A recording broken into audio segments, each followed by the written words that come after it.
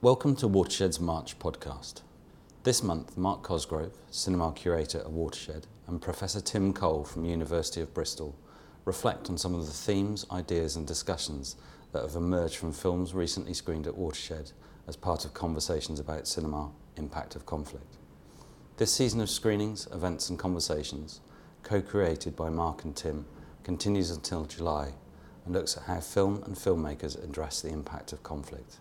Over to Mark and Tim. Tim, just generally, what's your sort of reflections on what's happened in the past month with the screenings? I mean, I think one thing that's been interesting, which is partly some of the stuff that's come up in discussions with audiences after the events, and then also through the kind of things that people have been tweeting or posting up on the cinema wall, is a sense of the kind of connections that people have been drawing. So, in many ways, the kind of events we've been looking at are, in the case of the First World War, obviously a century old. In the case of Second World War, 70 years old. So, in many ways, outside of the lifetime of most of the people that have been coming to this cinema, probably pretty much everyone. So our audiences have generally been in the age group well below 70, haven't they? Yeah. But it's this sense of connections that I think have been really interesting.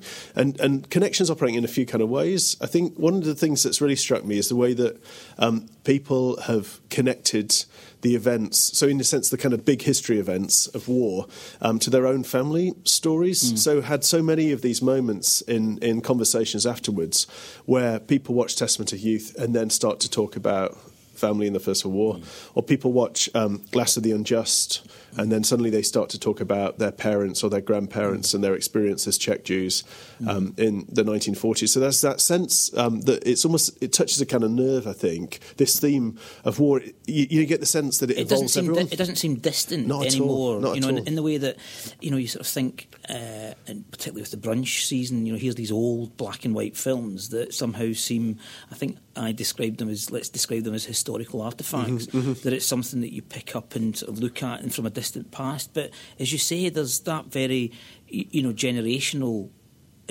generational connection. Yeah, absolutely. And I mean, partly that suggests, doesn't it, the way that these kind of events, these sort of great historical events, have such an impact that in some ways they affect families even in Bristol, and that they're still a very kind of live part of familial memory. But I think that the Rebels in the Rubble season has been interesting, isn't it? In that, the Passport to Pimlico, I think one of the things that came through a lot was people were talking about sort of localism, the kind of sense of a sort of local alternative economy and politics that's been generated in the aftermath of war, and people drawing that connection with Bristol Pound, with the kind of localist movements in Bristol. I thought there were some really interesting moments there where you got the sense that some of the themes and ideas that appear to be largely about a moment. We talked, didn't we, before about how one of the things that war does is it's this sort of supreme test of society and its values and the economy.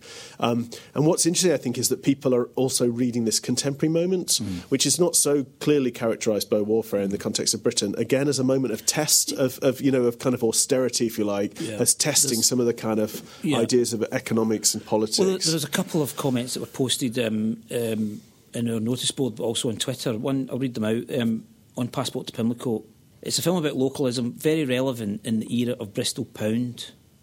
So, as you say, making that connection between and in a way with the Bristol Pound, it's not the South West Pound, it's not the,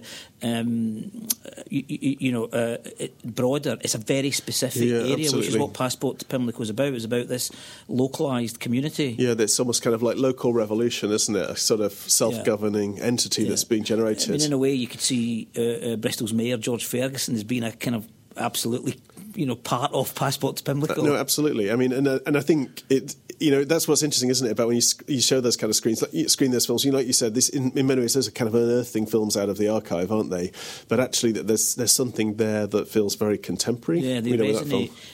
Another one was in times of deprivation and fear, community and cooperation make us more resilient than capitalism. So again, I mean, the resonance of that community and cooperation that was happening post-war in Passport to Pimlico, relating it to austerity just now, and that there is that debate, isn't there, that's going on? It's austere, we've got to tighten our belt, or do you have more community, more government support for communities in cooperation? Yeah, and it's sort of advocating, isn't it, sort of local alternative solutions to the kind of challenges that things, global crisis. Rather than this big stick austerity, everybody's in this together. Yeah, and it's fascinating, isn't it? You show that movie and people start to make those kind of connections. Yeah. Multiple people start to kind of talk about those kind of really big issues that are very contemporary in terms of the sort of economic situation we find ourselves in. One of the things that was a great comment that came up with the Rebels in the Rubble season, great because I think it talks about them as a whole, which it says, great season, Europe in ruins plays itself, upstages most of the actors with its tragic matter-of-fact bleakness, which I thought was extraordinary. That thing about, of course, they're all in Europe and it's about Europe in that moment, and actually Europe in ruins is the major character, as it were, across all these 4 films. And an extraordinary, astute comment, I thought. Yeah, with the sense of the landscape not just being a kind of backdrop where a set of actors perform something, but the landscape is a part of that performance, is a kind of central player, isn't it? The landscape is like the key actor in a lot of those films, I think, isn't it? And I mean, I don't know, we talked a bit about that, didn't we, before, of the sense that one of the things about war is its destructiveness, and that destructiveness is very much read in the European landscape in destroyed cities in 1945 and into the 1950s. And they're kind of... They're strong. Those are strong images, aren't they? The images of those destroyed cities are really strong images that work in film as a kind of visual spectacle. I wonder how we read it. So, ruins are read in a certain way, aren't they? There's something kind of attractive about ruins, if you think. There's sort of sense of melancholy. Famous, there's many famous photographs, but the one that I reminded of the burnt-out Dresden, and the sort of completely...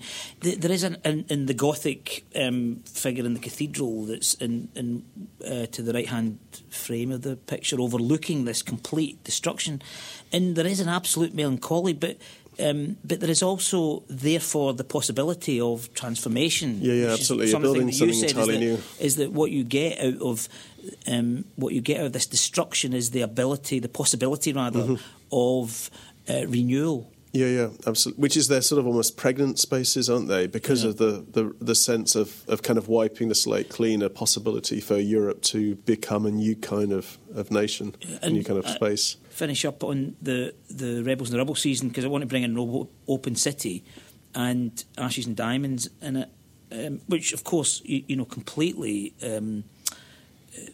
with that Europe as a character. Here you've got Rome, and in Ashes and Diamonds you've got Warsaw. You've got Warsaw, and but this another comment says Open City and Ashes and Diamonds, both hugely affecting on the big screen, both take you into times and places that the history books don't and cannot, full of strange, wonderful and tragic detail that make conflict so human and mundane.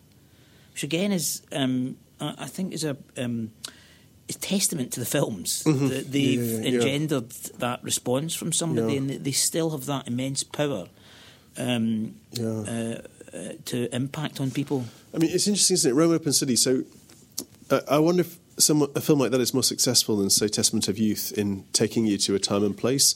So in a sense, you're working more with a kind of almost documentary style mode of representation, where you're filming in, we said this, didn't we, that one of the things that's interesting about that set of films, Rebels and the Rubble, is that they're filming in the physical landscape itself, using that more documentary approach rather than the kind of reconstruction of the historical drama. And I kind of wonder if, in the sort of the Twitter chat after Testament of Youth, I think there were some questions really about, well, does it kind of fall into the sort of usual tropes of war? It's not that effective really in really representing the trenches. I wonder if there is a sense in which those films in the Rebels and the Rubble series do a better job of capturing the kind of just this moment. I think you're right. Both Rome Open City and indeed Passport to Pimlico, but Ashes and Diamonds. The Third Man was made a few years after, but still within the sort of bombed out Austria.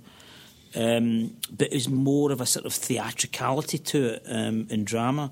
Whereas Ashes and Diamonds, even though it was made after, still very raw, still very a sense of the danger. The immediate danger, really. Whereas in Rome Open City, I think, is the sort of very much a landmark film, which, because of that cine verite style, the immediacy of it, and the sense that, and you see it in some films that are documentaries that are shot in, Syria or wherever, a real sense of threat and a real sense. So it's got that edge to it that's very much alive. And that film was I think I was saying earlier, is that there is a direct link between films like Rome Open City, the sort of neorealist aesthetic that Rossellini and the other Italians established with that, a kind of authenticity of experience, telling people's stories in that immediate way, which links to somebody like Ken Loach in the early 60s. And then the sort of documentary and the blurring between documentary and fiction. And, that a film like that still, brilliant that a film like that still has the power. Whereas with Testament of Youth, and for me as a film, as a cinema curator and a person who deals with film, as a film, Testament of Youth felt very conventional, felt quite flat, felt quite cliched. There was some jokes on Twitter about hair, about hats, and about the and in a way you were drawn away from the time of the story, and so I don't think Testament of Youth is in that same. Is about the same thing. Yeah. But what was really fascinating with Testament of Youth, you said earlier, is that it was the audience's response to, yes, my grandmother, had to do this during that time. Yeah, this one from Testament of Youth says, made me proud that my parents' generation and their parents before them managed to raise me in a world where I wasn't taught to hate our, at that time, enemies, despite the horrors that we did to each other. So the pacifist message that was in Vera Britton's story at the end, it's kind of that comes out rather than its kind of immediacy or authenticity to the moment. Yeah. And that comes out really strongly, I think, doesn't it? It's a film that has a very strong pacifist message. And I think the ability of film to resonate in that way. So I from early on I was thinking, great to put Passport to Pimlico in this context, but is it a bit sort of frivolous? Is it a bit, Ealing comedy? I'd like to think it would still, have that sort of resonance. A film can have that ability to open up that sort of discussion. To find out more about upcoming films and the impact of conflict season, visit watershed.co.uk. To read and watch further written and recorded responses to the film so far, and to find out how to easily join the conversation yourself, then visit conversationsaboutcinema.co.uk or follow the Twitter hashtag ConvoCinema.